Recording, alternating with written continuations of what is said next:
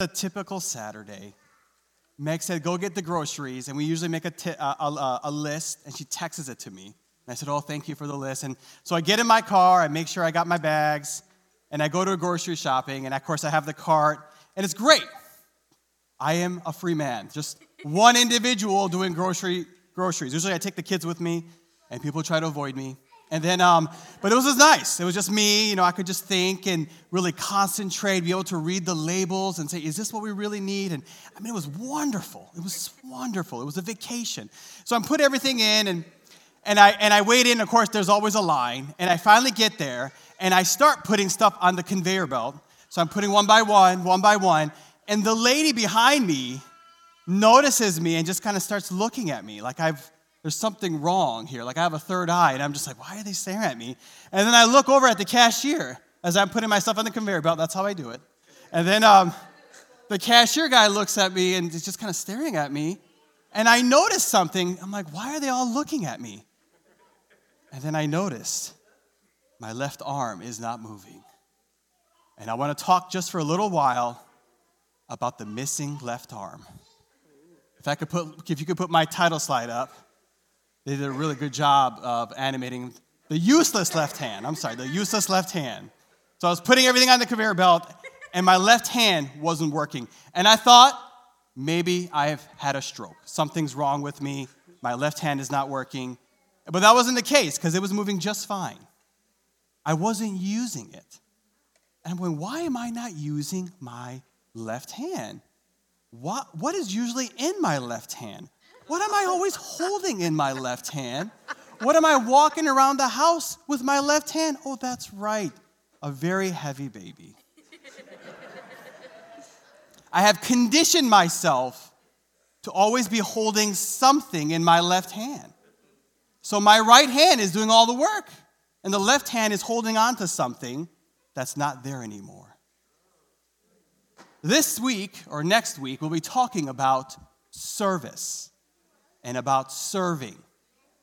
And it's amazing. Once I realized I wasn't using my left hand and I was able to use both hands, that's something you're going to know real quick, Noel, about your left hand disappearing.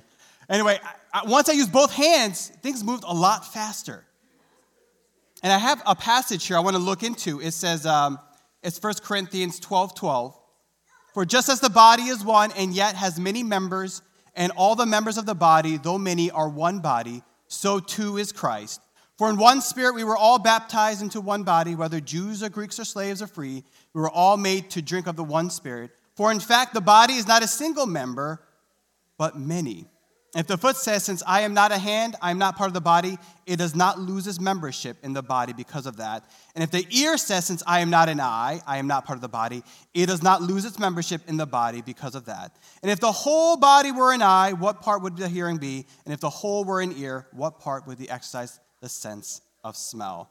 But as a matter of fact, God has placed each of the members in the body just as he decided. Just as he decided. I can use my right hand to purchase the groceries, but it's going to take a lot longer. But when I have my left hand, boy, it moves a lot faster. We can just have a small portion of the body do service, but if the whole body starts to do the service, boy, things start to move a whole lot faster. And this is a side note, just so you're aware, when you start serving, things start to fall apart real fast. I remember 10 years ago, we were deciding whether to move here or not, and Stephen had mentioned, said, hey, just so you're aware, the devils around here are really tricky. And I said, yeah, of course, I'm familiar with devils. Back in Michigan, Missouri, I know what to do. He says, all right, I'm warning you. You're going to come into a battlefield here. And I'll tell you what, there was a left hook, and I lost my balance. It took me about a year to get my balance back. I'm warning you, when you start serving, life is going to get more complicated. That's a good thing. They don't like you serving.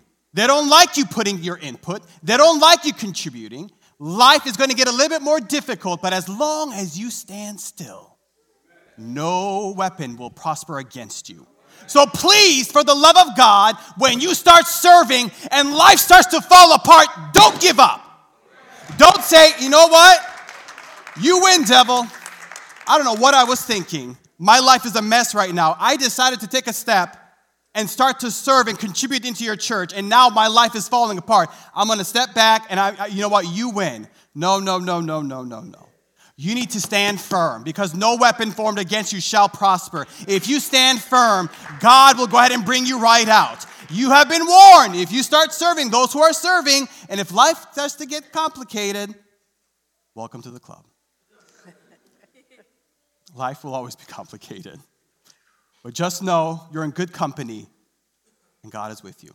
So, please attend our small groups on your phone. You can call in. You can go ahead and do it through Zoom. We have all ages and demographics participating through Zoom, and it's about service, one of our core values. And that's just a taste.